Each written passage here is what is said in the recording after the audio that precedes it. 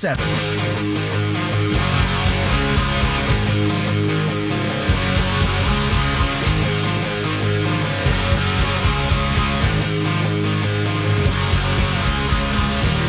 Scott, you know, I just watched. What's that? Stuff just pops up on a Twitter timeline. And shoots his nose things out at you? That was funny. But here's a clip of Rodney Dangerfield on The Tonight Show. I don't know what year, but it looks like it's got to be late 70s, early 80s. Okay. He's hilarious. Yeah. It's great. It's just like quick, wit, liner, funny, this. I mean, it's just great. Well, the crazy thing, like, we've talked about this before. When it comes to Rodney Dangerfield... So the milkman and my kid go to a father-son picnic. That's funny. He didn't make it big until he was, 40-something? Like... Oh, even older. That doesn't happen today. Yeah. It's just great. Like, I'll click this on. It's 2 minutes and 20 seconds. And it's hilarious. It's just funny. I don't know why. I'm just sitting there like, that's funny. It's good stuff. How are you today? I'm great. I'm good. Yeah. I'm tired. Well, I mean, it happens sometimes. Eventually, the work just catches up to you, and you need a day to regroup and recharge. I don't know if it's that. But anyway, we had the UCF athletic holiday party last night. Yeah, that's what it is. There were a couple of big guys last night. Yeah? We have a large athletic department. So you get caught with, hey, how you doing, Do you accept it when people big guy you? Do I accept it? Like, are you, I don't have a problem. I mean, if I don't know you and you don't know me and so forth. But it was good. Good gathering last night. We were at a restaurant bar near downtown. And you should let me know. You could have borrowed my elf costume. I was good. But I parked because there's another event going on downtown, right? Mm-hmm. So I got there a little bit earlier than I anticipated because I want to get the parking. So I parked in one of the garages. Mm-hmm. And it's the old text this to this, and app opens up, and right? Why can't I just swipe my card when I walk in? Right. So I text pay to this number, then you got to open the app, and then, you got to convert your actual money into parking money. Like Park Coin or something. Yes, exactly. Right. And I think it said just a flat fee, or I'm still being charged now. I don't know. You are still being charged now. I mean, I guess I should look at that to see if the parking charge. What's this $15,000 parking charge? No, it's good. Good event. Lots of this. Ready? It's kind of loud, like yeah, and I don't know what you're saying. DJ. Awesome. What? Huh? DJ. One person playing. Yeah. But there were a lot of people in kind of a tight area. Gotcha. So it was like, yeah, right. I like my shoes too. Okay. Are you going to Annapolis? Yeah. What? Few of that stuff. And I'm going to be honest. If you're like, wait, you still work here? Yeah. Oh, wow. I thought you left like a year ago. Wow. Okay. Yeah. And what do you do? Awards, gifts, like No. Just a gathering for everybody to get together. It was good. And saw Terry and his lovely wife, and all coaches. Talk a little basketball with Johnny Dawkins, Greg Lovelady, and a number of our coaches. Broke down with Coach Calabrese, the World Cup, and everything. We got quarterfinals today. 2 matches that will be played beginning 10 o'clock and 2 o'clock today. Yeah, what did Lovelady think? We've had some pay-per-views lately. Wrestling. We didn't talk wrestling. Oh. Yeah, he's got the off-season beard. Oh, did he? Really? I cannot picture that. Yeah. It works, It's good. Then Scott Adams was there, and I guess he anticipated parking issues as well. He was like at Epcot. Oh, really? You had to drop him off? He's like, you drive me to the car? I'm like, yeah. And then I realized, why did you park down here? Why didn't you just get a little scooter to back to the car? Huh? Get a little scooter and back to the car. No. You're not a Lime scooter guy. No, and last night would have been a rough night for those that did it because it was crowded. So the sidewalks were kind of full. Thornton Park had an event last night, and there was a yes, they did. Yeah. So those streets were packed. Okay. Okay, what? You now believe me, or no? I'm now kind of gauging where you guys were. Gotcha. Yeah. Okay. Yeah. So it was a nice event and everything. How about you? I was good. Recorded a theme park podcast last night. Oh, what's the big topic? Epic Universe got a opening date time frame. The new Universal Orlando theme park, summer 2025, and as we talked about on the news yesterday, the new is that the name of it? Universal Orlando's Epic Universe. Is that it? Yes. Okay. And then the new. What are we going to end up calling that? Epic Universe. Okay. And then the Illumination. We ultimately decide what we call these parks. Yeah, Epic Universe. Okay.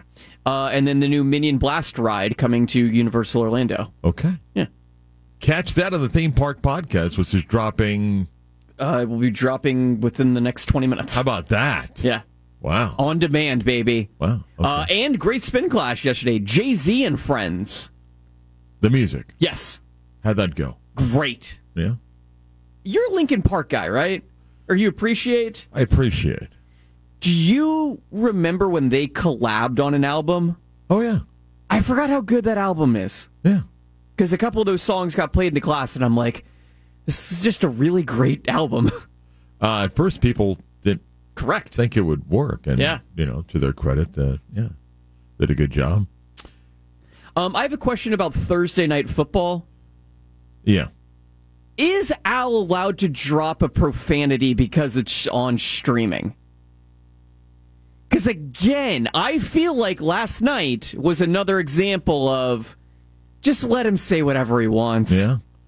Like I said to Mike, last night is another example of why, even in this case, streaming services pay billions of dollars. Not because the Rams and Raiders was a great matchup, but because you can't script endings like that.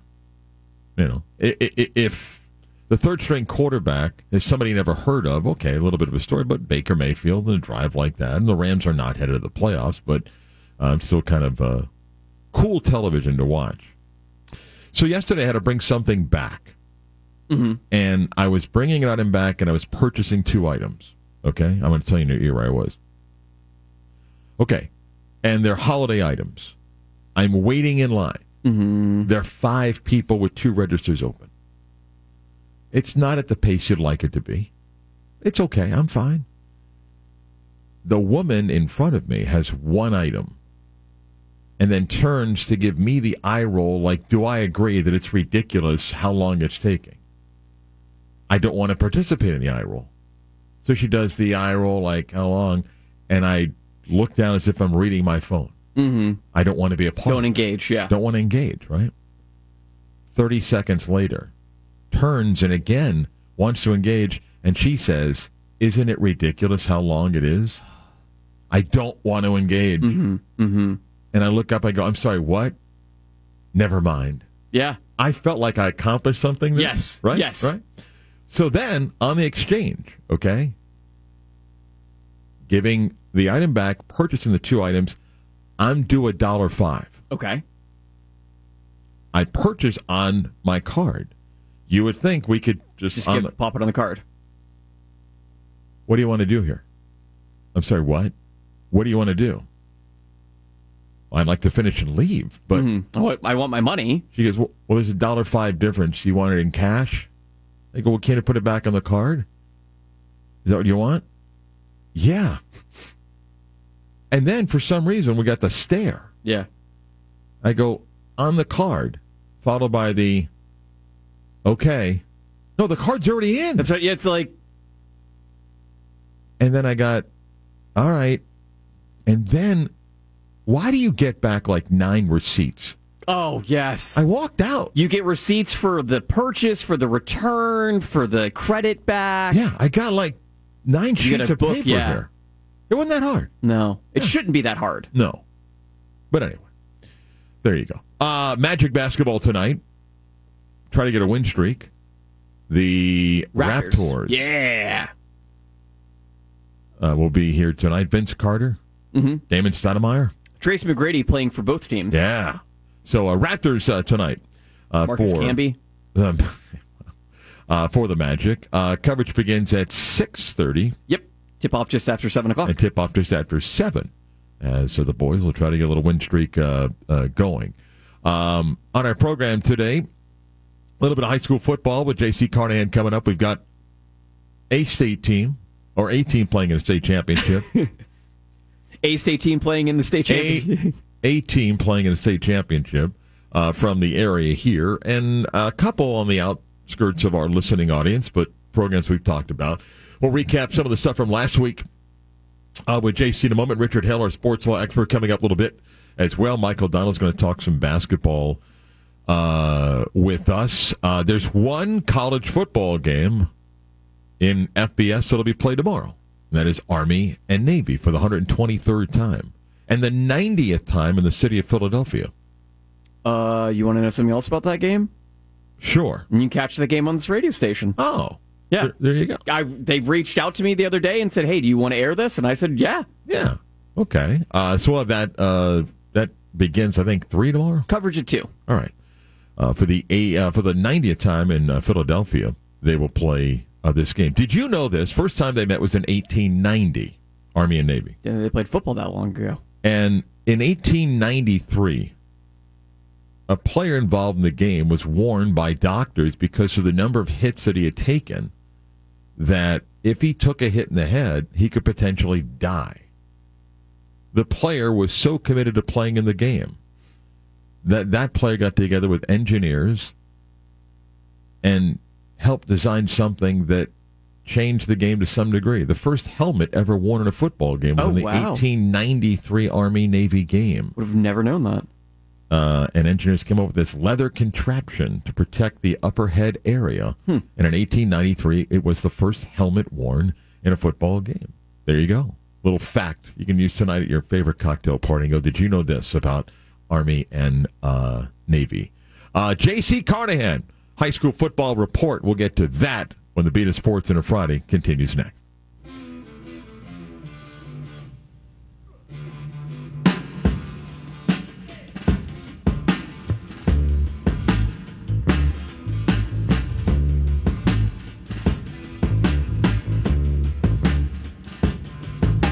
The Beat of Sports are brought to you by our friends at Florida Citrus Sports.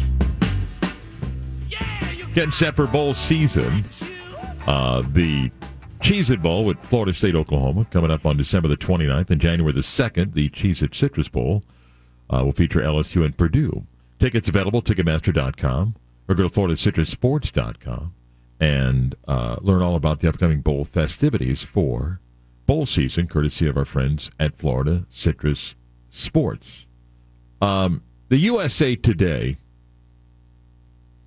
every college football year, does several stories on salaries, head coaching salaries. It's always a big deal. It used to be how many $1 million a year coaches. Then it went to who's the first $5 million a year guy? Who's the highest paid guy? Nick's always got to be in the top 3. And who else now makes over 7, 8 in the new market? It's at about $9 million. And then they expanded from not just head coaches in football, but then the budgets of teams at the Division I or FBS level.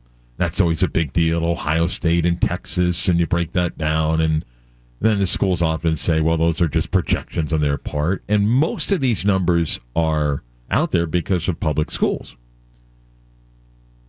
They've added now with these features on a yearly basis to the top paid assistant coaches.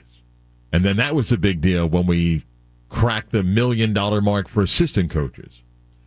Well, now we've cracked it even further with coaches making more than $2 million that are assistant coaches.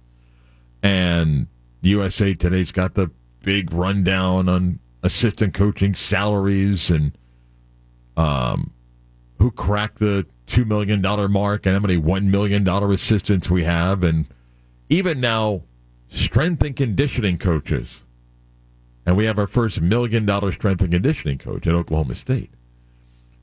One of the more interesting features that they've added, and we've talked about it on this show over the last couple of years, and it even got a little bit of a trend on Twitter. Scott, before the season starts, what do college football teams usually do? They gather around and take a team picture. Yeah. What was the funniest team picture before the season? The Florida Gators. Why? Because of the amount of coaches they have on their staff. And remember, people photoshopped and made it look like... Bigger and bigger and bigger, okay. yeah. It was kind of fun. According to the USA Today story, and Steve Berkowitz, who's been on our show a number of times, he kind of oversees this list of features. They wrote about the increasing staff sizes across the country in college football. Yesterday, we were talking about the Clippers Magic game, and the Clippers having 3 players on a minute restriction. And somebody on the Clippers staff, that's their job, is to monitor the minutes of players during the game. And last night, or 2 nights ago, it was to let Ty Lue know throughout the game for Reggie Jackson, Paul George, and Kawhi Leonard. And Ty Lue even said I had 1 minute left to use Kawhi Leonard. We don't know what physically would have happened, assuming his body would have exploded if he played a 32nd minute or 31st minute. But college football and the NBA, 2 examples of how staffs have grown. Again, I mentioned when I was talking about what the Clippers did. The first year for the Magic, there was Matt Guokas, John Gabriel, and Bob Weiss. That was it. There were no iPads, no one monitoring minutes played, and Lenny Curry was the trainer down at the other end of the bench, and that's it. And then 12 guys sat in the bench. Now you got a first row, second row, third row. You got coaches up like eye in the skies and back in the offices, all sorts of things. Well, in college football, years ago, there were restrictions about size of staffs. I mean, it was 10 coaches. That's it. And one of the coaches was a recruiting coordinator. Some coaches had multiple positions, like you might be a tight end coach and a special teams coach. And then we added a few people. We started putting fancy titles on people. You started wondering what is quality control? What does quality control sound like to you when I say quality control? I don't know. Every time I hear that, I don't know what that job does. But doesn't it sound like if I said, here's Bobby in charge of quality control, you might think, oh, it's the guy at a warehouse that maybe is in charge of making sure that the employees are in a safe environment and that, they have everything they need. No. We applied that in football.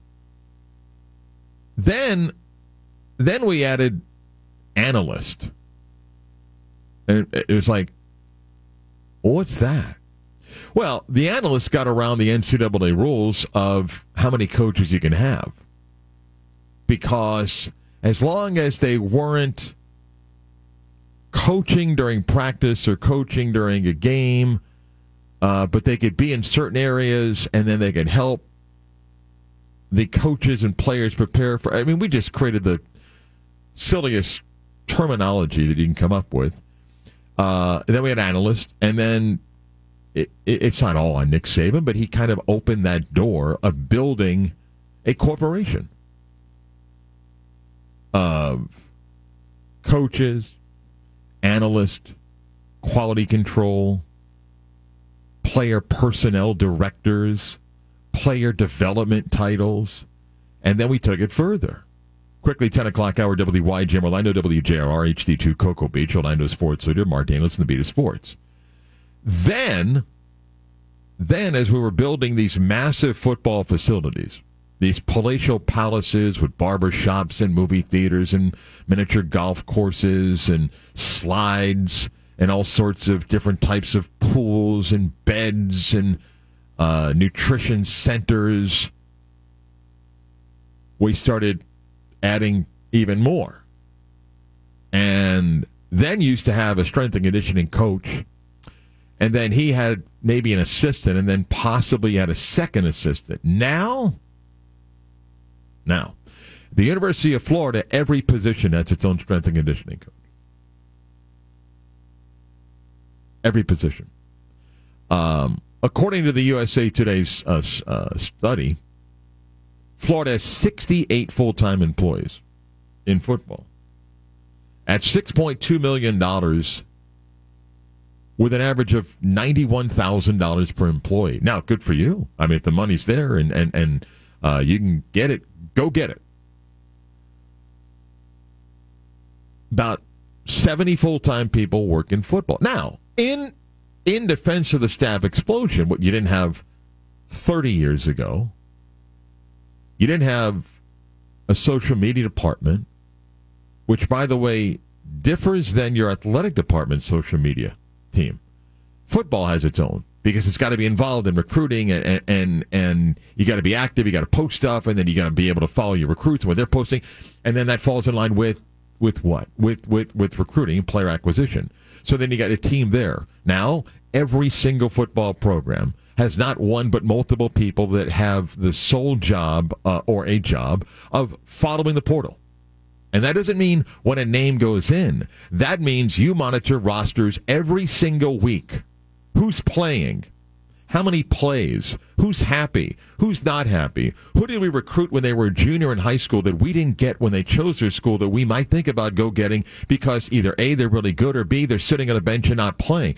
That's a staff. Why is Joe Smith here? Because Joe recruits a particular area. What else does he do? He recruits a particular area. Well, does he coach anything? Not really. How many Joes he got? About 4, 5. It is a corporation. Kirby Smart told the people at Georgia when they hired him as a football coach that whatever you think your investment is in football, you don't have any idea what you need to invest in. And it was like, well, I mean, yeah, we know what we're getting. And no. And Kirby Smart, when he interviewed for the job, laid out his vision of not just the style of play that he wanted to run and the type of person that he is. He took the Saban blueprint. Not like, the secrets or the secret sauce of Nick, but this is how they run it. And there's a reason why they win. It is a corporation. It is like an NFL team. The average NFL team employs a couple hundred people, but in football operations, those that are in charge of the football, it is now about the same in college football, about 75, 80 people. And you're spending a lot of money on it. You could justify it because they just kind of went through the process of, I got recruiting departments, I got a transfer portal, I got everything you can think of, nutritionists, strength and conditioning. And people will justify it.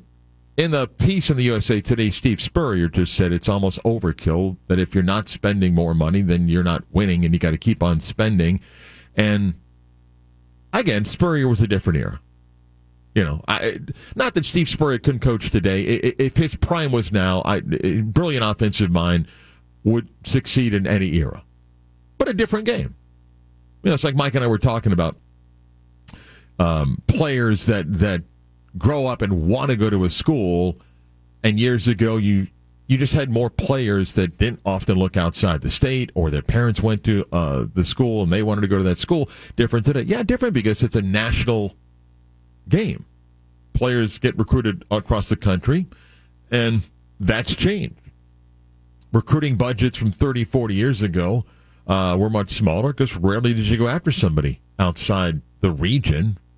I mean, in the state of Florida, you go back in the 80s and 90s when we had some incredible teams in our state, and even at the turn of the century. Most of the roster consisted of Florida players, and we go to Georgia, we recruit a little bit in Alabama, maybe go to Louisiana. Now, you better have a national budget.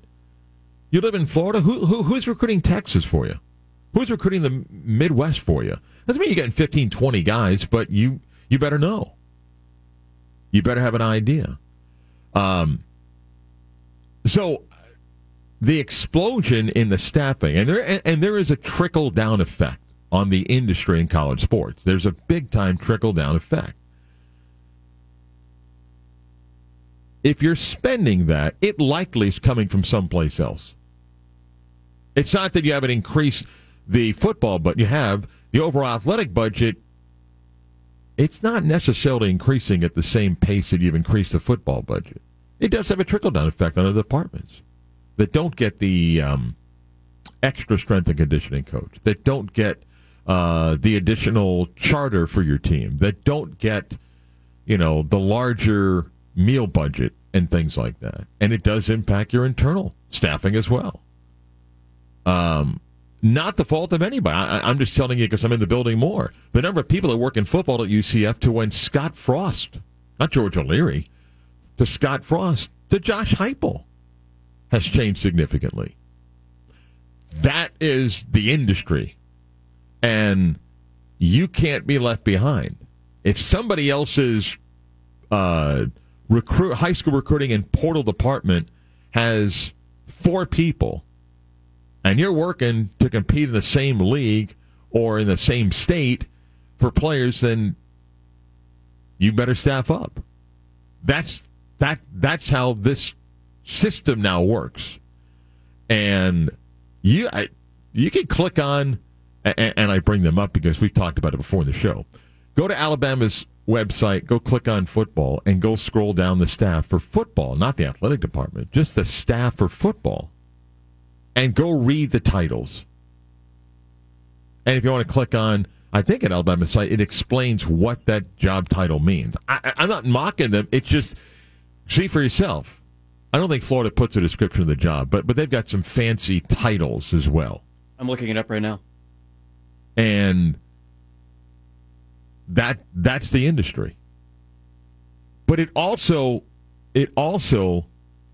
creates the pressure to win. If your coach tells you, and to Billy Napier's credit, he did the same thing Kirby Smart did when he got to Georgia. Billy Napier told Scott Strickland, if I come, I want this. And Scott Strickland, as an AD of a program that in all due respect felt like it had gotten stuck, said, you got it. We got this new football facility coming, and Billy's like, yeah, that's great, but I still need this. I need these strength and conditioning people. I need these sports medicine people. I need these nutrition people. I need this. And he got it. Now, you expect a return on that. Not just on the pot of money you're raising to buy players, but you're expecting a return to win. You come and ask us to hire you and to give you all of these bells and whistles. And this isn't just a Billy Napier. It's at Mary Cristobal at Miami. It's, again, at Georgia and all these places. If you want the Palace and you want the Army to work, then our expectation is blank. And whatever you fill in the blank, and your first thought may have been to make the playoff every year or to compete in the Final Four, and it comes with expectations. And it's not slowing down. My guess is in 2 years, not 5 or 10, my guess in 2 years, the average staffing of football programs in this country at the high elite level, it's probably going to be north of 100 people. And if you win, great. If you don't, they're not getting rid of all the toys. They'll just get someone else to be the coach, who then comes in with another list of demands of things that I want. And next thing you know, you got 125 people working. And instead of $6.2 million, you're spending 10 on the staff. 11 football analysts. Which school? Alabama. Yes. And what's the difference? You can have unlimited analysts, by the way. What's the difference between a football analyst and a defensive analyst? Well, one's on defense. I don't know. And what one's just football? I guess, yeah. Can I read you some of the names that are football analysts? Zach Mettenberger. Former quarterback. Derek Dooley. Former head coach. Todd Grantham. Yeah. Is Dave Huxtable still there? Dave Huxtable. Yeah, he was at UCF. He's also a football analyst. Right. Yeah. There's the coordinator of the head coach's office. Yep.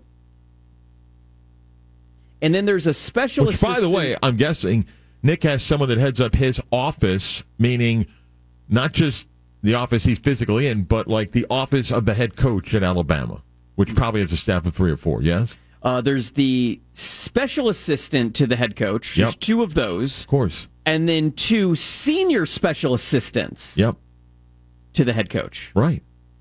There you go.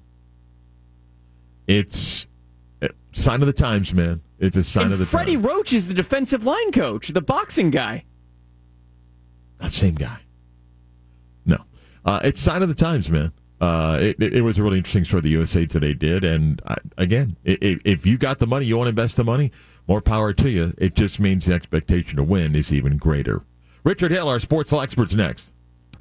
Time for this week's Sports Law segment. Brought to you by Hale and Jacobson. Find them online at hhjlegal.com. That's hhjlegal.com. Richard Hill is our sports law expert.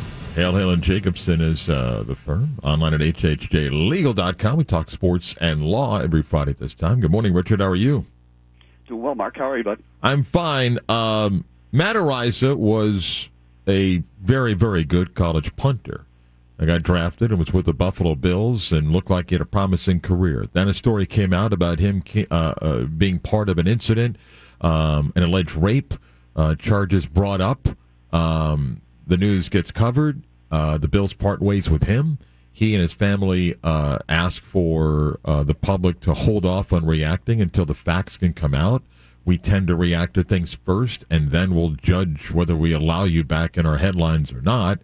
And very quietly, the news is that they will not be pursuing charges against Matt Araiza. One, your thoughts on where the legal thing went, and I don't know if he gets a chance to go back to the National Football League to ever punt again. Yeah, so the 2 things to discuss here. The first being the charge itself. And, it is not uncommon in a case like this where these are the allegations for the government to run into problems or issues when they're trying to prove their case. There are a host of factors that come into play when the government makes a decision on whether or not they want to proceed when a story like this breaks or there are some allegations of rape or gang rape or whatever happened here. And so it's one thing to start to address those allegations and to investigate, but it's another thing entirely to be able to proceed with a case at trial where the court is going to mandate that you have evidence to support these charges. In a case like that, like this, it could be physical evidence, right? You do a rape kit afterwards. There may be some physical evidence to suggest some DNA, things like that, to suggest that there was a rape may have occurred. You may have testimony from some of the witnesses, if there were any. You may have testimony from the victim. Whether or not the victim still wanted to proceed with pressing charges is always a big element to being able to move a case towards trial. But remember, the government's going to be charged with proving every element of this crime beyond a reasonable doubt, which, as we know, is a pretty high standard. It makes them, jump through the proper hoops, makes them do their job, but it's tough to prove. And so if you don't have all of your ducks in a row and you don't have the evidence necessary to move forward, then rest assured the government's not going to waste our taxpayer dollars pursuing something that they know they can't prove. So in this particular instance, yes, the story broke some months back, and we had some questions at the time. I remember you and I discussing the story about maybe why it took so long for this story to come to light. By then, most of the people involved in the story had kind of moved on. Of course, this guy's punting in the NFL at that point. Why did it take so long for this investigation to go on, and why did it take so long for the story to come to light? Could be that they had some evidentiary problems very early on, and this speaks to that problem back then and why it took so long and why the government chose not to pursue it. So where does that leave us as of today? Look, the Bills did what the Bills had to do, right? This allegation breaks. You can't leave the guy on your team. The optics of it are way too bad. So they did what they had to do, and I think even in hindsight they would probably suggest that they did the right thing. But where does that leave the guy now? Clearly he's a talented player, and is there a pathway for him back to the NFL? I'm sure there is. We've got a number of startup leagues from the USFL to the XFL that are probably going to give this guy a chance to showcase his talents again. This is the type of story that maybe over time, now that these allegations have gone away, now that there weren't charges that were pressed, maybe he can outlive this a little bit. We tend to have, short memories when it comes to stories like this. Maybe he gets another chance in football. I certainly think in the court of public opinion it'll be a little difficult, but this is maybe a second lease on life for him, and he gets back into kicking and makes his way back to the NFL. That would be a really interesting story to follow. Sometimes in youth sports, the parents get in the way of the kids, and agendas become more important than are the kids having fun, going out and developing. We've got a youth football story in Oklahoma that has booster clubs involved, filming of practices, bylaws being broken, fines not paid, and somebody suing because a team didn't qualify for the playoffs. What a story. It is a story, and it's one where, my gosh, I feel like this should be a cautionary tale to all parents out there, especially those who have kids that are playing sports. I mean, sometimes, guys, we take things a little too seriously. Both of my girls are involved in athletics and have been for quite some time, and the competitor in me still gets the best of me every now and then, and I have to remember that we're setting an example for these kids.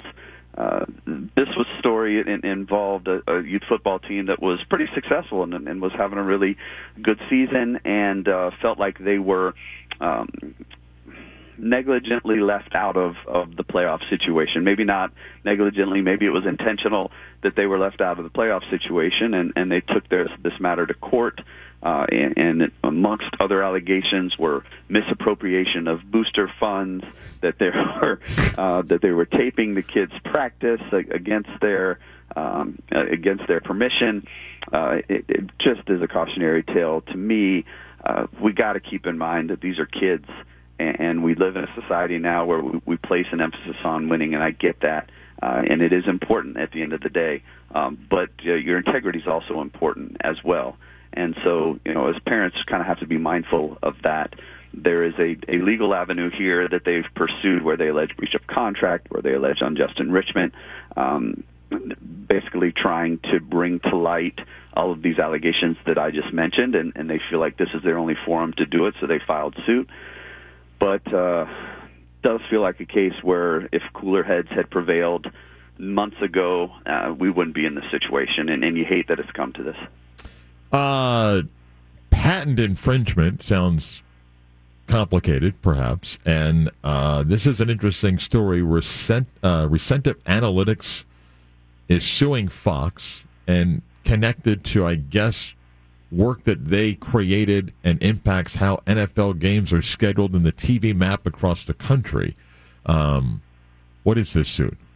Yeah, very interesting. It's always funny to me when I sit down on my couch on a Sunday afternoon to watch the 1 o'clock and the 4 o'clock games, which games we happen to be getting, right? When normally we're getting a Miami or Jacksonville game or a Tampa because we're kind of in those markets. And I was really interested as I read through this story to find out there's so much more that goes into the decision of which game is going to end up on your TV, be it at the 1 o'clock or the 4 o'clock time slot. It doesn't have to do just with your geography.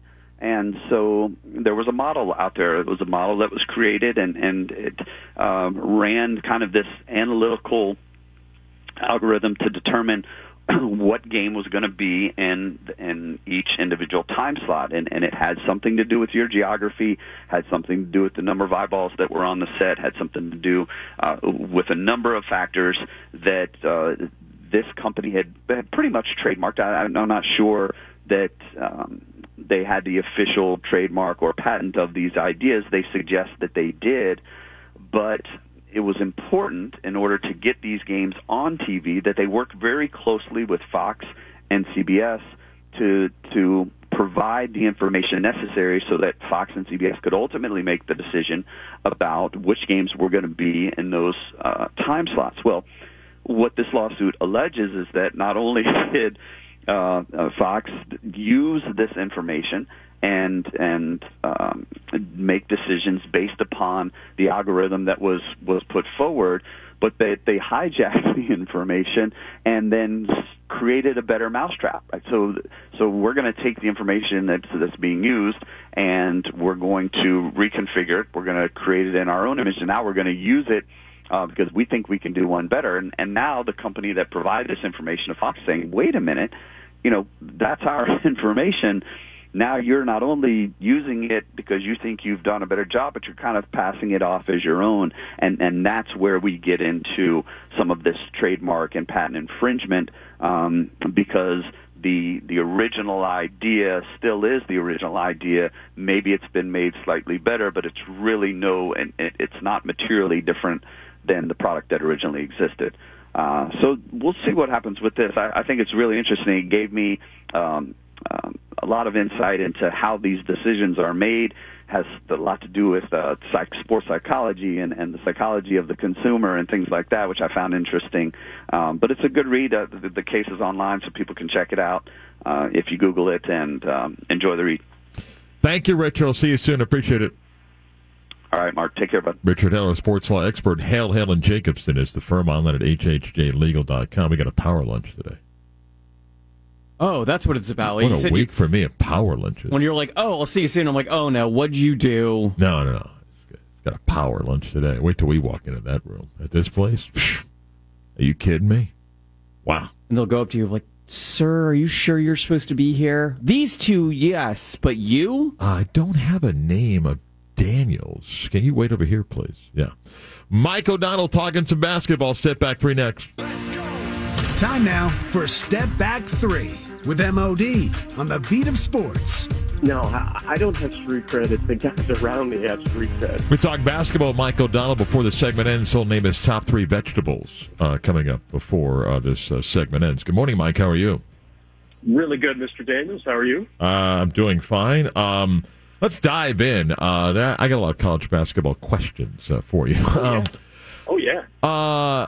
Look, I watched a few games when they were in the same league together. I don't doubt that Dan Hurley's a good coach. I think his sideline antics are immature. I think he's a baby at times during games. But he has rebuilt UConn, and they are really good. They destroyed Florida the other night in Gainesville. They've got wins this year over Oregon, Alabama, Iowa State, Oklahoma State. They beat Florida by 21. And their closest game has been by 10 points. So is the sample size enough for you to say that UConn is legit for a chance to win the national championship? Well, I think it's pretty easy to answer that question. You just mentioned those wins. What the audience needs to understand is those wins were all in a row. Those are all the recent wins. Oregon, Alabama, Iowa State, Oklahoma State, and Florida, all double-digit wins, all in a row. When you beat Oregon, that Alabama win was huge. I mean, they won 82-67. Alabama is a potential Sweet 16 team, and UConn is, they just kind of dismantled them, especially, a huge chunk of that game. They took care of a really good Iowa State team. Oregon and Oklahoma State and Florida are good basketball teams that they just dismantled. And it's all by double digits, like you said, by at least 10 points. Yes, if we're looking at that slate of games, you would say UConn is legit. UConn top 5 team. Really, the biggest secret to their success, Mark, and I know you have your frustrations with Dan Hurley, their depth is ridiculous. There are times in which they can go 12, 13 deep and not miss a beat. They have 8 players that average at least 15 minutes a game. 8. And they're all major contributors as well. They got 3 players that are averaging double figures. This is, when you watch them, here's the best compliment I can give UConn right now. And I think this compliment is something you're going to have a hard time arguing against, is that they are the closest team to rival Houston from an energy, effort, and defensive intensity standpoint. I'm not saying they are like Houston. I'm not saying they're better or have more than Houston. But there is no team in the country outside of Houston that can fully understand how hard Houston plays, except for UConn. So far, from what I have seen, if we're just watching games just to watch them, we take analytics and depth and all the stats out of it. They're the hardest playing team in the country on both ends of the floor, on the glass, defensively, a close second to the Houston Cougars, and that's the best compliment I can give them. No, look, it's I think it's fair, and Donovan Clingan, the freshman, Mike, he's averaging 9.5 and 7 in 15 minutes a game. I know. Adam Sanogo is playing like an All-American candidate. But Mark, they have guys that are playing, 15, 16 minutes a game that are just they're putting up. Everybody's efficient. Everybody rebounds. Everybody's unselfish. Everybody is a potential shot maker. I mean, if you told me right now, could you make a case for UConn for being the second best team in the country? Yeah, I could make it. That's how good they've been playing. I watched Iowa play Duke at Madison Square Garden. I mean, they were okay, and then Duke wins by 15, and then they destroyed Iowa State. Yeah, Iowa's pretty good. They have one of the best offenses in the country. They're playing their best defense that we've seen for a while. Chris Murray is certainly playing like an All-American candidate. If the name Murray and last name Murray is familiar, watching or following Iowa basketball at all, he's the younger brother of Keegan Murray, who was a lottery pick in last year's NBA draft. I mean, Coach McCaffrey's son, Patrick McCaffrey's playing really well. He's shooting the three really well. Chris Murray's playing like an All-American. Their offense is good. It's fluid. If they get up quick, right, and that's what happened last night if you watched that game versus Iowa State, Iowa State's a good ball club, really good ball club. They get up 15-0, and if you give an Iowa team 15-point cushion, what's going to happen is it's so hard to play catch-up because you're going to start forcing yourself to take bad shots, and then Iowa's going to be ultra-confident. They are the definition of a rhythm team, right? Similar to when you see like football teams like Tennessee who go on big rhythm, huge chunk plays. And if you take them out of their rhythm, they really struggle. Iowa's like that. If you give them a 10-point rhythm run, you're going to lose because that's how they play. Everything's fluidity with the Iowa Hawkeyes. You cannot get down in double digits against Iowa, or you won't be able to climb back. A couple of years ago when UCF had that tournament team, we went to Houston. Game day was there. They were all jacked up. UCF won out and got arguably their biggest win of the year when they beat Houston. They also had a Cincinnati win. And I hope this makes sense to you. I thought that maybe Houston wasn't ready for that national moment, and it got caught up, and then they ran into a team that UCF played really well that day. It's a different Houston team that's more mature now, that's number one in the country. The spotlight again on them for an Alabama rematch of last year's game, which was a great one at Alabama. Yeah, awesome game. Yeah. And I think, not that Alabama can't win, I just get a sense it's a different Houston team at home tomorrow in a national spotlight game like that.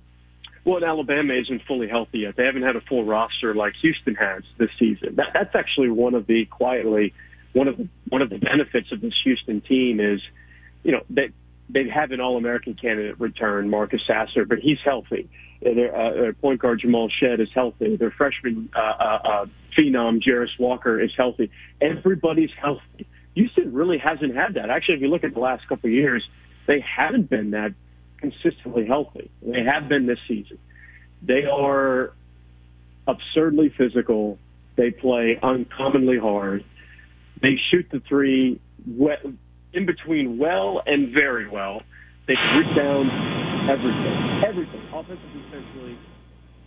They held St. Mary's to 48. Mike, hang on a second. We got to give you a buzz back. Our phone system just decided to throw the cookie monster at us. We're going to get Mike back on with a better line.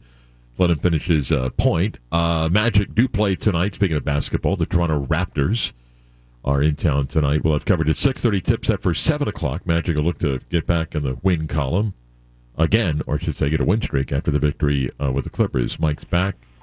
And sorry, that was our phone line. No, that's okay. That's okay. So what I will say about Houston is they've got some major tests. You mentioned the Alabama game coming up here tomorrow, but then in 2 games, they've got Virginia. Virginia's the top 5 team in the country, and that is going to be an absolute battle. We're going to know a lot about Houston and whether or not they can solidify their number 1 spot really in the next week and a half here. You do a number of games outside of the Power 5, Power 6 leagues. Give me a couple of teams off to great starts to keep an eye on because they could be a danger. Yeah, Charleston. In the Charleston Classic, they won an absolute tear, and Charleston plays in the Colonial Athletics Association.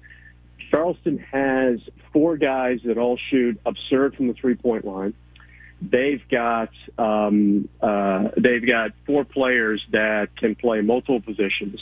They have some huge quadrant 1 wins, and right now, if the season ended today, Charleston would probably get in as an at-large bid. So Charleston's a very, very good basketball team. Another team that is really fun to watch is Sam Houston State out of the WAC. Sam Houston State has multiple quad 1 wins, and they don't play a very pretty side of basketball, but they are the mid-major Houston.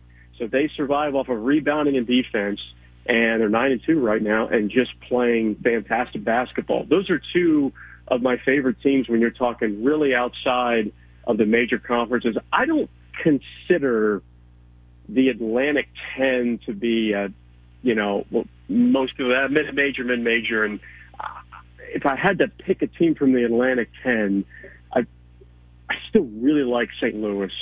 I think when you're filling out your bracket in March, I think you'll see St. Louis there. I think they've done enough in the non-conference to be on the right side of the bubble if they don't win the Atlantic 10 tournament, to be an at-large contender. St. Louis is one of my favorite teams to watch on offense because they have the best point guard in the country in Yuri Collins. Leads the nation in assists. He is an absolute wizard. I don't know if I've seen a passer in college basketball quite like Yuri Collins. If you have not watched St. Louis play, I would highly encourage you to watch them. They run really fun, really good offense, but they have the best passer I've seen in a decade in college basketball, and that's Yuri Collins. Net ratings came out earlier this week, and now you can follow them every single day. I'm sure you looked, and what does the early season net ratings tell us, if anything? Yeah, Houston, UConn, and Purdue are right where they need to be. Yeah. Top 3 teams in the net. They're exactly where they need to be. I think they are some of this stuff is going to tweak and change and alter as you get into more conference play. Like, for example, things will change once the quality of your opponent starts to lessen. And when I say that, I mean some mid-major conferences just won't be playing as consistent of a top 50, top 100 net type schedule. That's just the nature of some of the conferences. For example, Florida Atlantic. Florida Atlantic's in Conference USA. They're 7-1. They had that big win, quad 1 win at University of Florida, and they had a net ranking of 11. Now, you're going to say, that doesn't really matter. It's Florida Atlantic, blah, blah, blah. What I would tell you is most people who take a dive into the net and are a lot smarter than I am about, they're going to say, look, Florida Atlantic is not going to be the 11th best net team in a month and a half to 2 months once you get into conference play, just because the way that their schedule inside of conference play will happen. However, as they perform right now, Florida Atlantic has a top 25 net ranking because of their wins on the road and neutral site, and that's 7-1, and the way that they're winning and how they're winning in bigger numbers. Florida Atlantic is a little bit, apologize to FAU fans, probably should have talked about them when you asked me about that mid-major question. They're legit. They're really good. But they won't stay in the top 25 in the net ranking for very long, just for the nature of the way that stuff works. So that's why you're seeing, you had Sam Houston State was in the top 10 in the net 4 days ago, and they dropped out like 20 spots when they lost to Oklahoma State. And that's just going to happen for some of these mid-major teams. Most of the time, Mark, by March, you're going to look at the net ranking and you're going to say, yeah, I agree with 99% of this stuff. We end on this note, top 3 vegetables for Mike O'Donnell. Go. Well, this has changed. This has been more for me. Okay, so, broccoli. It's not a true number one, but broccoli. I will go vegetable on the broccoli. I've been eating more peppers lately. Ooh. I don't know if I like them, but I'm putting them in my top 3 because I know the nutritious value of the peppers. Sure. Vitamin C you get from the pepper is fantastic. I am a huge asparagus guy now. Wow. I've been heavy on steak lately. Steak and asparagus. You put a little garlic salt on the asparagus. You put it in the pan. But the steak asparagus combo is tremendous. It's fantastic. But leftover asparagus, when you put it in the toaster oven, keep it crispy. Don't dry it out. You keep it crispy. What? Big time stuff. Oh yeah. Toaster oven. You can't go. I hardly ever do microwave for anything anymore. But leftover asparagus in the toaster oven, game changer. I did not expect a recipe on top of the top 3 vegetables right there. That was bonus material. That's bonus. How about that? Yeah. You got a game this weekend? Well, I'm calling the UCF Tarleton game on Sunday. Right. Actually, at noon. So Tarleton's a pretty good team out of the WAC. Tough team. Should be another tough non-conference game for UCF. Thank you, Mike. Have a good weekend. See you Sunday. You got it. Thanks, Mark. Mike O'Donnell, Step Back 3 segment. Time now for our World Cup update, brought to you by our friends. Let's really do the news. Yes. Now it is time to do the news. But now it's time for the news. 11 o'clock hour, WYGM Orlando, WJRR HD2 Cocoa Beach, Orlando sports leader, Martinez, the Vita Sports. What's going on, my news heads? What's up, everyone? Yeah. Happy Friday. Right. It's a feel-good Friday. And with it being 11 o'clock, that means it's time for another edition of the news. I'm Scott Harris. That's Mark Daniels. We are going to run through the top stories in the sports world. Yeah, what do you got? Yeah. Let's go. That's how it works. All right. Baker Mayfield was waived by the Carolina Panthers on Monday, claimed by the Los Angeles Rams on Tuesday. After a cross-country flight, he got one short practice with his new team on Wednesday. And then on Thursday, Mayfield led the Rams to 2 late fourth-quarter touchdowns in a stunning 17-16 victory over the Raiders, capped by a 23-yard scoring pass to Van Jefferson with 10 seconds left. Statement win by the Rams. There's the video of Sean McVay in the locker room. I don't know what that dude's on, but man, just running back and forth and everything, and just passion, the drama, the heart, and everything. Yeah. I mean, you're friends with him. Has he always been like this? Friends with him? You're colleagues. You work together. I sat on a couple of plane rides with the Orlando Tuskers, unbeknownst that Sean McVay was even really on the staff, let alone go on to become a Super Bowl winning coach. I sat on a plane, and he sat on the same plane. That's pretty much how it went down, yeah. How about this very interesting story? I don't know if you saw this one, Mark. A long jumper and 2 officials from Albania could face bans after they were accused of submitting false information that helped the athlete get a spot at the Tokyo Olympics last year. The Athletics Integrity Unit Friday said it charged long jumper Ismail Samajil, Albanian Track Federation president and the federation's general secretary, with disciplinary offenses over a competition held in Albania in May of 2021, 2 months before the Olympics. They were all provisionally suspended until the case is resolved. Samalji was named the competition winner with a national record of 8.16 meters. All right. Hey, just send it in. How much do you want to say? Say 9. No, that sounds a little too obvious. Wow. 8 something? Wow, that's a good story. USC quarterback Caleb Williams headlined the College Football Awards on Thursday as he was named the Walter Camp Player of the Year and the winner of the Maxwell Award, given to the best all-around player in college football. Williams, who was the first USC player since running up Marcus Allen in 1981 to win the Maxwell, accounted for 47 touchdowns while throwing 4,000 yards and leading USC to an 11-2 season after the Trojans last year went 4-8. Again, my Heisman ballot is in. I'll tell you who I voted for next week. Ooh, how about that for a tease? Right. Well, I have posted my ballot after. I was just going to say I hate people, and I do. I don't like people who do that, but I've done it before. Here's my ballot. Yeah? 2 of the 3, again, on my ballot are not among the finalists. I mean, I'm not caving to the pressure. The thing that I want to know is how many people have inundated Mike about logging in to vote? Well, cast their ballot. It wouldn't be Mike because... Well, he's the one that sent out the... Right, but even after... If you do register, then they are texting you, or they did text you nonstop last week. Oh, really?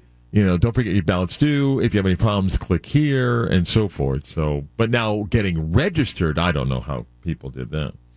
Well, with that being said, how about this college football story? The remaining football members of the Atlantic Sun and the WAC have agreed to align to form the foundation of a 10-member football-only conference. Just got a text about me asking you something. To do it off air. Oh, okay. With the intention of becoming... Nervous now, huh? You don't know what it's about. Very, very nervous. Yep. Becoming the 11th FBS conference. Sources said the founding documents for the league state the group intends to move from what is currently known as FCS football to what is currently known as FBS football at the earliest practicable date. These are members of the ASUN and WAC. Yeah. That could open the door for schools like New Mexico State and UConn that are operating as independents to join.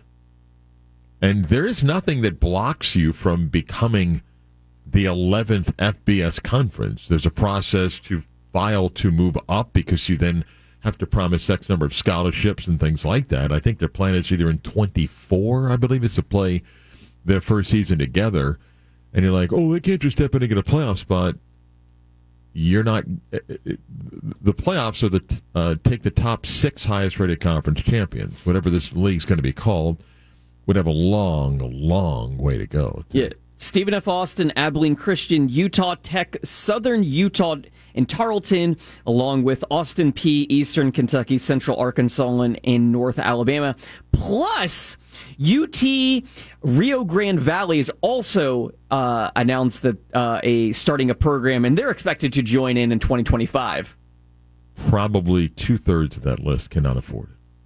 Then why are they doing it? Everybody thinks that there's a pot of gold. You get in, you have a lucky season, maybe you make the playoff, you get bowl games, you get media coverage, but 2/3 of those schools have no business doing it. I mean, next thing you know, you hire Jim Moore Jr. and then you're UConn. Can't knock it. Dude got him to a bowl game. Can't knock it. Got him to a bowl game. I remember I was producing the UCF football game, the first Tulane game, and I think I told you, like, down the talkback, like, hey, UConn's bowl eligible, and you were like, what? When they played UCF, when they made the coaching change, that was the first game he was at, not as a coach, but observing the team. Because I think he spent the last month hanging out in the box or something watching. So, yeah. Longtime Yankee legend David Robertson, representing himself, finalized a 1-year, $10 million deal with the crosstown rival. Saved money without an agent. New York Mets. It's a tough loss for your Yankees. David Robertson's been gone for years. I know. He's good for 4 games during the year where he'll come in and get you save when the closer needs rest, or he'll get 5 outs, everything, and then he's got about 20 games that he's going to just leave a fastball up and someone's going to hit a ball 490 feet. You think anyone signs Chapman? Ooh. Sure. Yeah, I don't know who, but eventually somebody will. I mean, they're just handing out money all over the place here. I think the Mets. This is the Yankee fan in me. I'll give the Mets credit, and whether it's Steve Cohn or whoever he now lets run the front office, like the Scherzer or the Verlander deal, they made the decision. I'm not giving Jacob deGrom 5 years because of his injury problem, but I'll sign Scherzer. I mean, I'll sign a Verlander for 2 years, and it ain't 5. Yeah. So that's a smart move. Weirdly more smart financial sense. Well, I always prefer to overpay on a shorter contract than overpay on a longer contract. This is true. Sad news for the Knicks. They will be without superstar Obi Toppin for the next 2 to 3 weeks because of an injury to his right leg. The Knicks said Toppin, who underwent an MRI on Thursday, suffered a non-displaced fracture to his right tibia head. The injury occurred in Wednesday's 113-89 victory over the Atlanta Would you agree Hawks. that anytime the word displaced is used, it just sounds painful? Well, it's also not good when the next word in the sentence is fracture. Yeah. Yeah, that is not a good combination of words, Mark. Painful. That's an tough loss, right, for your Knicks? I mean, how do you guys... He's been a productive player for you guys? Role player. Productive role player? He's not become the potential star that both Mike O'Donnell and myself thought he was going to be. From that you were standpoint, so excited. Listen, he was a player of the year guy, and he just... And he might be misused. I don't know. I mean, I shouldn't complain. The Knicks have won a couple of games, but we're still terrible. That's it on the news. Be sure to like, rate, review, and subscribe. Just go there and leave us a 5-star rating. This is, of course, a 5-star segment. Shout out to all the news heads that you saw last night at the holiday party. Well, a couple of people did ask about you. Really? Good things or bad things? No, good things. Oh, okay. About the show and stuff like that. So, yeah. I recently discovered there's a news head that goes to Spin. There's a news head that goes... Like the Spin place that I go to. To your class or just the place that you go to? That's the class, yeah. You going to go up and say hi? But that's the thing. Like, I found out this person listens to the show daily. Well, we do have an audience, Scott. I know, no, but it's don't often get credit for it, but we do have an audience for it. No, but I mean, like, it's appointment listening for this person, and I found this out, and I'm like, this person has never brought it up to me whatsoever. Maybe they're intimidated by your starness. Me? No. All right. That's it. Shout out to all the news heads. Back to you, Mark. The pay is insane. And people think it doesn't mean anything. I'll explain next.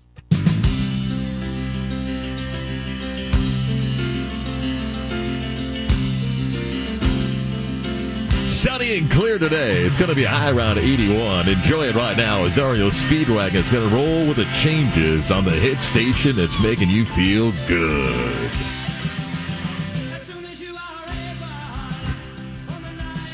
REO Speedwagon, or Scott calls him. Rio. Sorry, I can't stop laughing at the thing I told you about during the break. Scott pops on my ear and goes, "Hey, so-and-so says that he's done this before," and, like 2 9-year-olds laughing in, what is it, 2nd grade maybe, or whatever. Like, what are we doing here? Yeah. Yeah. You want to share what it is? No, I'm good. Joey Chestnut has acknowledged that at some point during a competition, he went number 2. And Mr. Giggles over there is just like, yeah. You're not surprised by that, are you? A little bit, yeah. Really? Yeah. Wouldn't you think after all the stuff that, I thought he had better control of his body. Scott has heard me say this before. I think play-by-play people have larger egos than the athletes they cover. We do. So I don't leave myself out of that category. I mean, I have an ego. You have to have an ego to do this stuff. Sports Business Journal did a survey. Oh, okay. Of top play-by-play teams. Okay? Mm-hmm. Do you want to guess who was voted the top play-by-play team? And this is all sports. Top play-by-play team according to Sports Business Journal's reader survey. I don't know. Nance and Romo. Okay. They got 17% of the vote. Okay? You want to guess who was second? Buck and Aikman? They were third. Okay. Second was Other. Oh. Now, I've never watched their games. Wait. Other has to be the choice if you don't pick the others. Okay? Which include Buck Aikman, Fowler Herbstreit, Tirico Collinsworth, Mike Breen, Jeff Van Gundy, Mark Jackson, Al Michaels, and Kirk Herbstreit, Nance, Grant Hill, Bill Rafferty, Joe Davis, John Smoltz, Carl Ravitch, David Cohn, and Eduardo Perez, Kevin Burkhardt, Greg Olson, Gus Johnson, Joe Klatt, Sean McDonough, Ray Farrar, and Brad Nessler, and Gary Danielson. That means, Scott, Other was the choice for second behind Nance and Romo. In the last couple of years, because the way sports media is covered, people have seen some of the salaries now that people are making. Tony Romo making more than he ever made as a player. Jim Nance was able to tell CBS, I want this or else. They gave it to him. Buck and Aikman were allowed, traded, let go to go and commanding significant dollars. I mean, guys making $15, $20 million to call games. Al Michaels is making that to go to Amazon. Kirk Herbstreit, you may not know this. Kirk Herbstreit, between the two gigs combined, is reportedly making $17 million. Good for him. Yeah. Whenever somebody says, I never tune in because of who the announcers are, it's not that you're lying. It's not. And even though guys like Romo are really good at what they do, and you could get guys like Mike Breen, Jeff Van Gundy, and Mark Jackson can have some fun and not be so, traditional. The presence of what's perceived to be big-time talent just makes you think it's a big game. Yeah. Oh, no, I don't need that. No, there's been enough research that, they're doing the game. And you're probably going, no, it's the record, Mark. Why would I, watch a 3-9 team and a 4-8 team?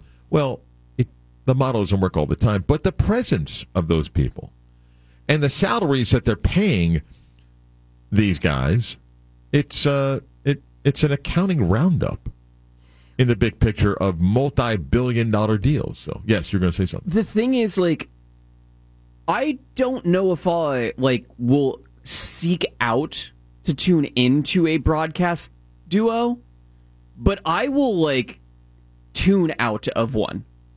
There are some and this is less. Turn the game off. Yeah, this is what less if it's a big game. And so like I say, this is more of a. It depends on the sport and if it's the regional team. Yeah. I'm just going to come out and say it. If the Red Sox are playing the Rays and I turn it on and it's the Rays broadcasters, I'm turning it off. There are just some broadcast teams I am not fans of, and I do not like the way that they call games. Okay. All right. And I'm not saying that there aren't people like that, but there's a reason why Disney, ESPN, ABC wanted Buck and Aikman. It just gives the presence of bigger. For example, and this has nothing to do with play-by-play voices here. Do you think Dana White, whatever he's paying, do you think Dana White still needs to pay Bruce Buffer? No. Why does he do it? It's optics. Makes it look bigger. It's part of the show. Yeah. That dude comes out. I mean, for UFC fans, that dude comes out, does his thing, just like Michael Buffer, his brother. It's part of the show, man. But I don't watch this guy. Trust me. You're programmed to start looking and go, oh, yeah, I guess that's a bigger game. By the way, can I give you some other things in the Sports Business Journal survey, which I found interesting? Hang on. By the way, the biggest business sports story of the year was Live Golf.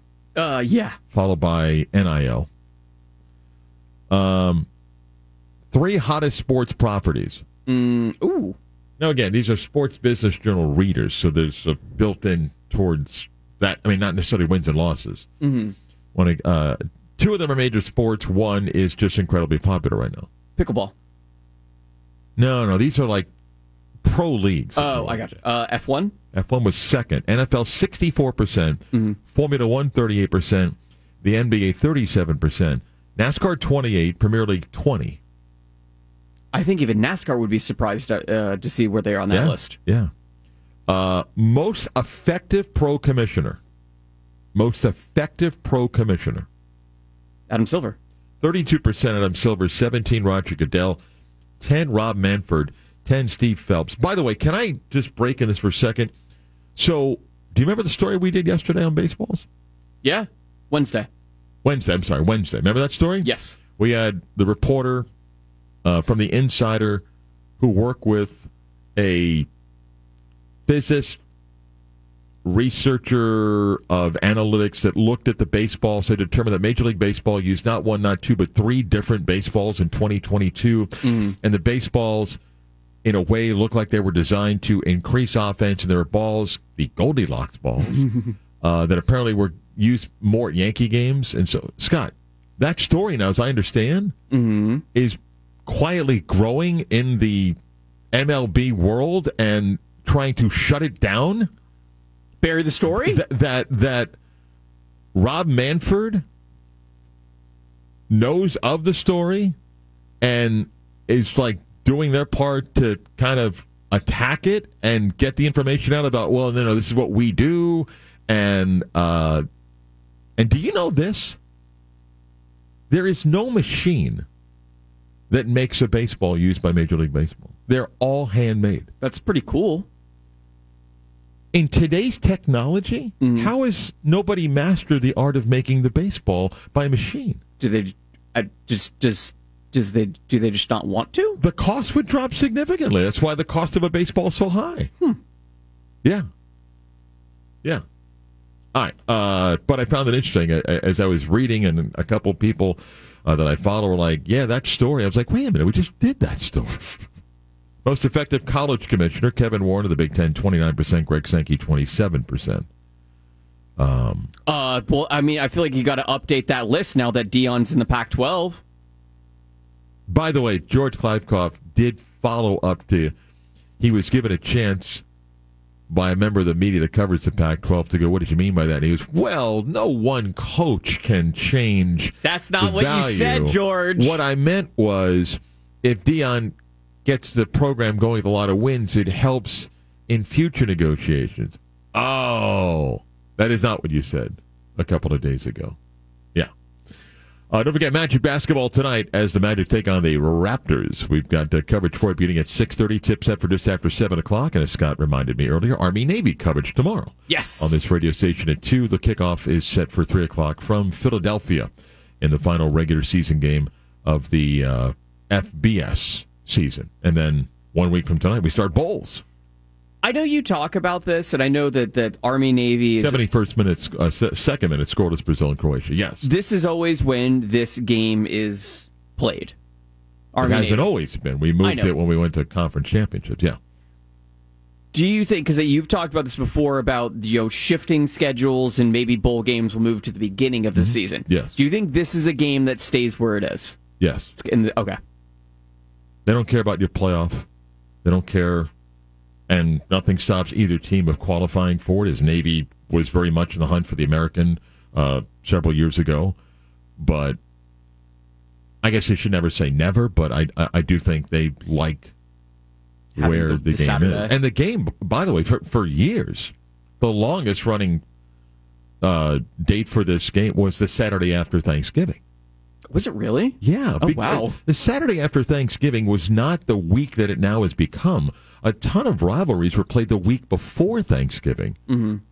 I mean, you finish your year then, and students going home, and Army-Navy was the Saturday Thanksgiving weekend, and then, okay, we'll push it back whenever, and then we had conference championships, like, okay, and now it's been on the second Saturday in December. And, you know what might challenge it, although I don't, in the expanded playoff model, right now, the plan is a third Saturday in December to start. I guess if they ever wanted to go the second Saturday, maybe that challenges Army-Navy. But again, that's tomorrow from Philadelphia, Army and Navy. Back more to the Beat of Sports next.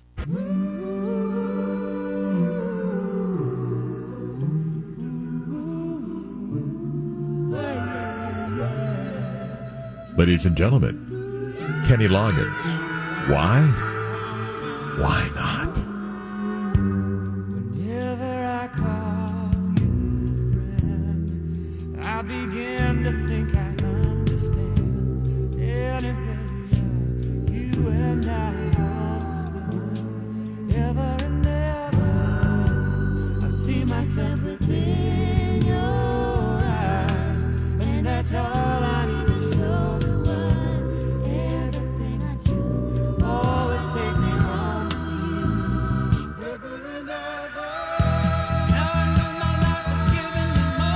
Got the great Melissa Manchester is singing with him here. Not Stevie Nicks?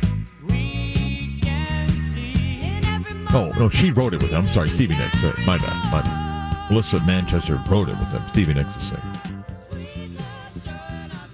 Whee!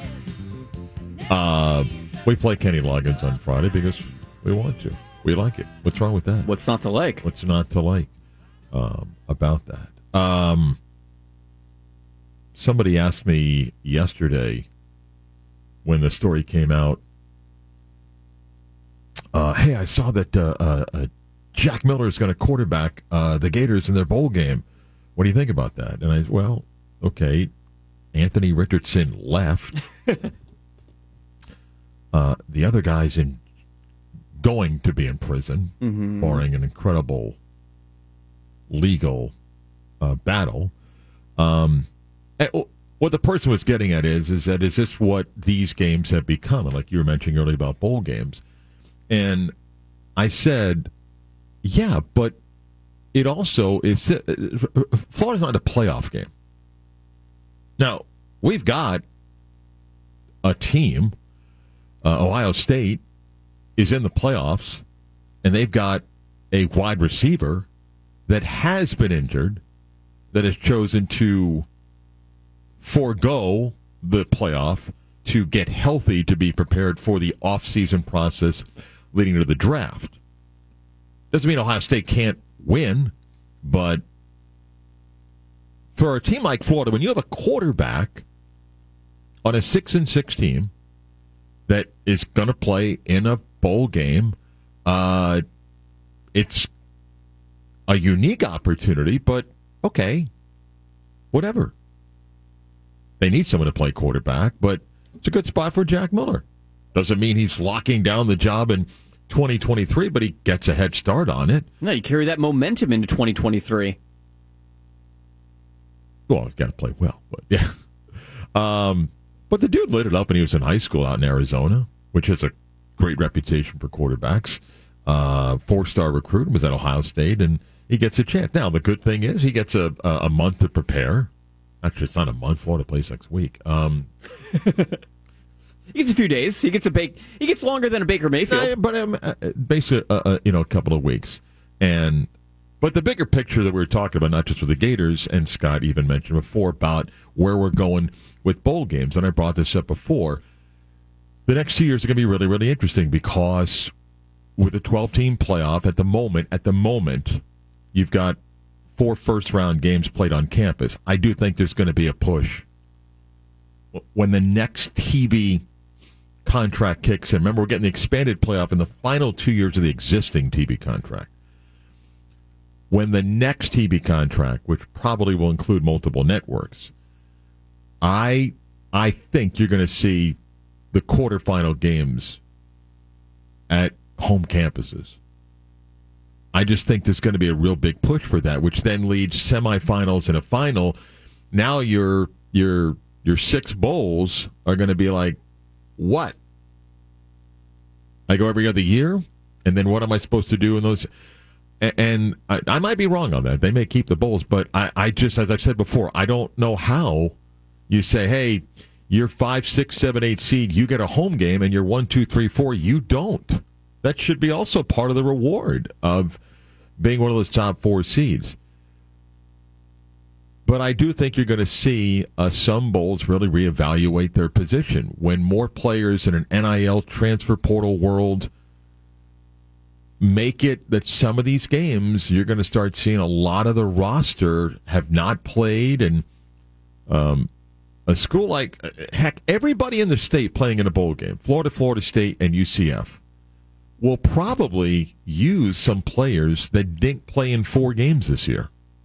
And maybe some guys that didn't play in a game this year, because you're not burning your red shirt now. You know, if you played in 3 or less games, you can play in a bowl game, and you'll see that. And it's a great opportunity for those players.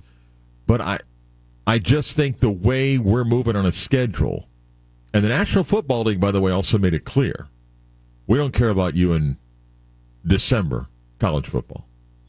I mean, like next week, the Dolphins play the Bills on a Saturday night.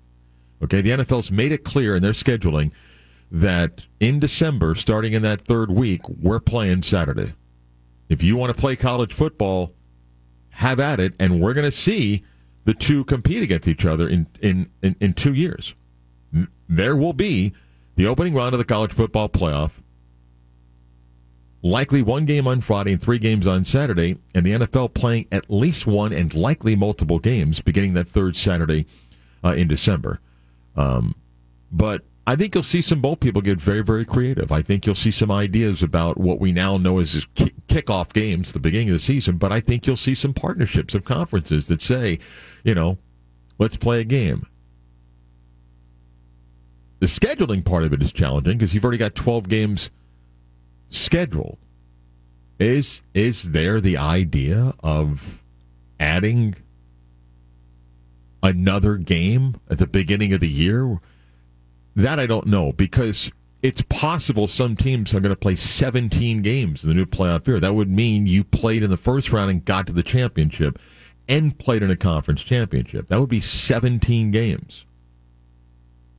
I'm not quite sure we're adding an 18th, but remember a couple of years ago when Bill Hancock of the college football playoff was adamant about protecting the length of the season for the well-being of the student athletes, and we didn't want them traveling across the country, and we didn't want them missing class time, and we certainly didn't want to risk injury, and that is why we just felt like 4 was enough, and we didn't need to keep adding games. And remember, less than a year ago, when you had coaches like Pat Narduzzi at Pitt, who's a good coach, was screaming, "We're not expanding this. We don't need more games for our players." Or Dabo Swinney telling you, "I took a survey of my team, and we don't want any more games." And then we expanded the playoffs, and all that talk went away. And now if you ask Bill Hancock about the thought of playing 17 games, he just kind of dances around the answer there. We'll have bowl games, and there'll be bowls. I'm just curious, the cycle, which to me, I say a couple of years of transfer portal, opt-outs for the draft and things like that, if people say, hey, we're reaching a point now where we got a lot of guys that are not playing, and we're not fielding competitive teams here. I know, some teams have dealt with that, and maybe because the high number of players in the portal now, but I'm not aware of a team that's missing like 30 guys. And it was a little overhyped about the mass exodus. And we're not done. The portal's open into January. But, again, like people at UCF, everyone's leaving. Okay, there are 4 guys that had been playing. You can replace that. Heck, UCF was missing. You go back to the bowl game against BYU. They were missing, what was the number, 11? That didn't play in that game? So,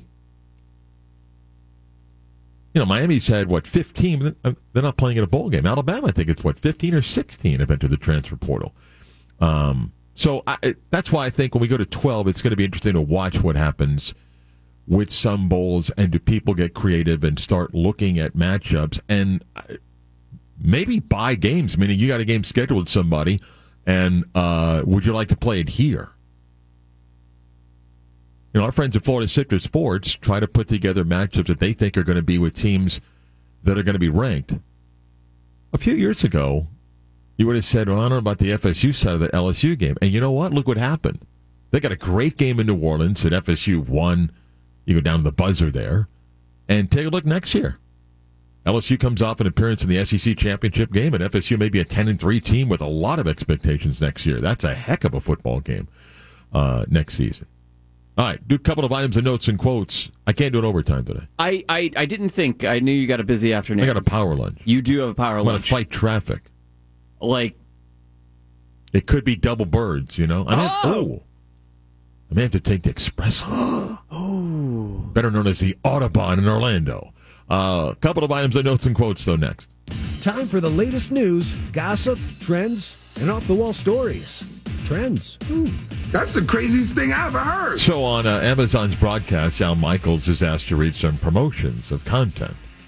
Yeah, that makes sense. And last night he was promoting, because they brought in 2 Chainz to do a weekly concert after the game. And he brings on a different artist, right? And A$AP Rocky was the latest. And last night, I guess Al, whether he's mocking this or what, Al, when reading the promo, says, you know him as a pair of chains. Oh, my God, that is too funny. Oh, that's that moment Al Michaels is like, how much am I getting for this? What are they paying? Yeah, you know him as a pair of chains. How great is that? We are now into added time. Yeah. Additional extra time. Scoreless between Brazil and Croatia. Scott and I had agreed that this was just Croatia's effort to get to penalty kicks. Now they got to survive 30 minutes here, but you talk pressure in Brazil right now? Huh? You talk pressure on Brazil right now? Come on. Huh? Let's see. What else? What do you got for the weekend, Chief? I honestly, not much. Just kind of relaxing weekend. I'll be talking to you on Sunday, though. You produce the basketball game. Producing the basketball game Sunday and Wednesday. Noon start. I know, I'm thrown off by the noon start. Yeah. Home on Sunday, then on the road at Ole Miss on Wednesday. Back to Oxford. I've done football and basketball. Do you like Oxford? Yeah. I mean, it's a get in, get out. So it's not like a lot of time. Quick, text in now. No. Please, no. No, I'm now with the basketball team. You just travel and eat. I mean, we eat all the time. I do have a list of restaurants for the bowl game in D.C. Yeah. What do you mean you have a list? I've been soliciting restaurant suggestions for you guys, so I've been writing all the texts down. 50857. We're staying in D.C. We're not staying in Annapolis. Okay, but I don't know what my schedule is. I know when the team's going up. I don't believe I'm on the original or the initial flight. So text in now. No. D.C. restaurants. Plenty of great restaurants in D.C. I know. that I know where to go. So yeah. No need to do that. Reminder, Magic Basketball tonight, they'll take on the Toronto Raptors, covered at 6:30, tip set for 7 o'clock. The boys will look for a second win in a row, get some momentum. And tomorrow, Army and Navy play that great football game, 90th meeting in Philadelphia. Not at the same stadium. This is at Lincoln Financial, but 90 different times they've played, or will have played at when you add tomorrow. You've been to the Link? Stadium. Oh, yeah. Didn't you say Chip Kelly, walked out of a tunnel? He's down the tunnel, walked past O'Neal. And then strategically stood in a place where he'd be caught on camera? Yeah. I mean, it's a nice stadium. Broadcast booth is nice. And some good views of the city in that unique complex where the basketball arena and the baseball stadium are. We're out of here. Thanks for hanging out with us for the week. We appreciate your time. Missed any of the program, you can always find it at 96thethegame.com. Download on demand. Go to where you find your favorite podcast and just type in the beat of sports, and everything will be right there for you. All right? End the week by telling you do something kind for someone who doesn't expect it. They will appreciate it. You'll feel pretty good about yourself, and it's easy to be kind. Scott produced. I'm Mark Daniels, the beat of sports.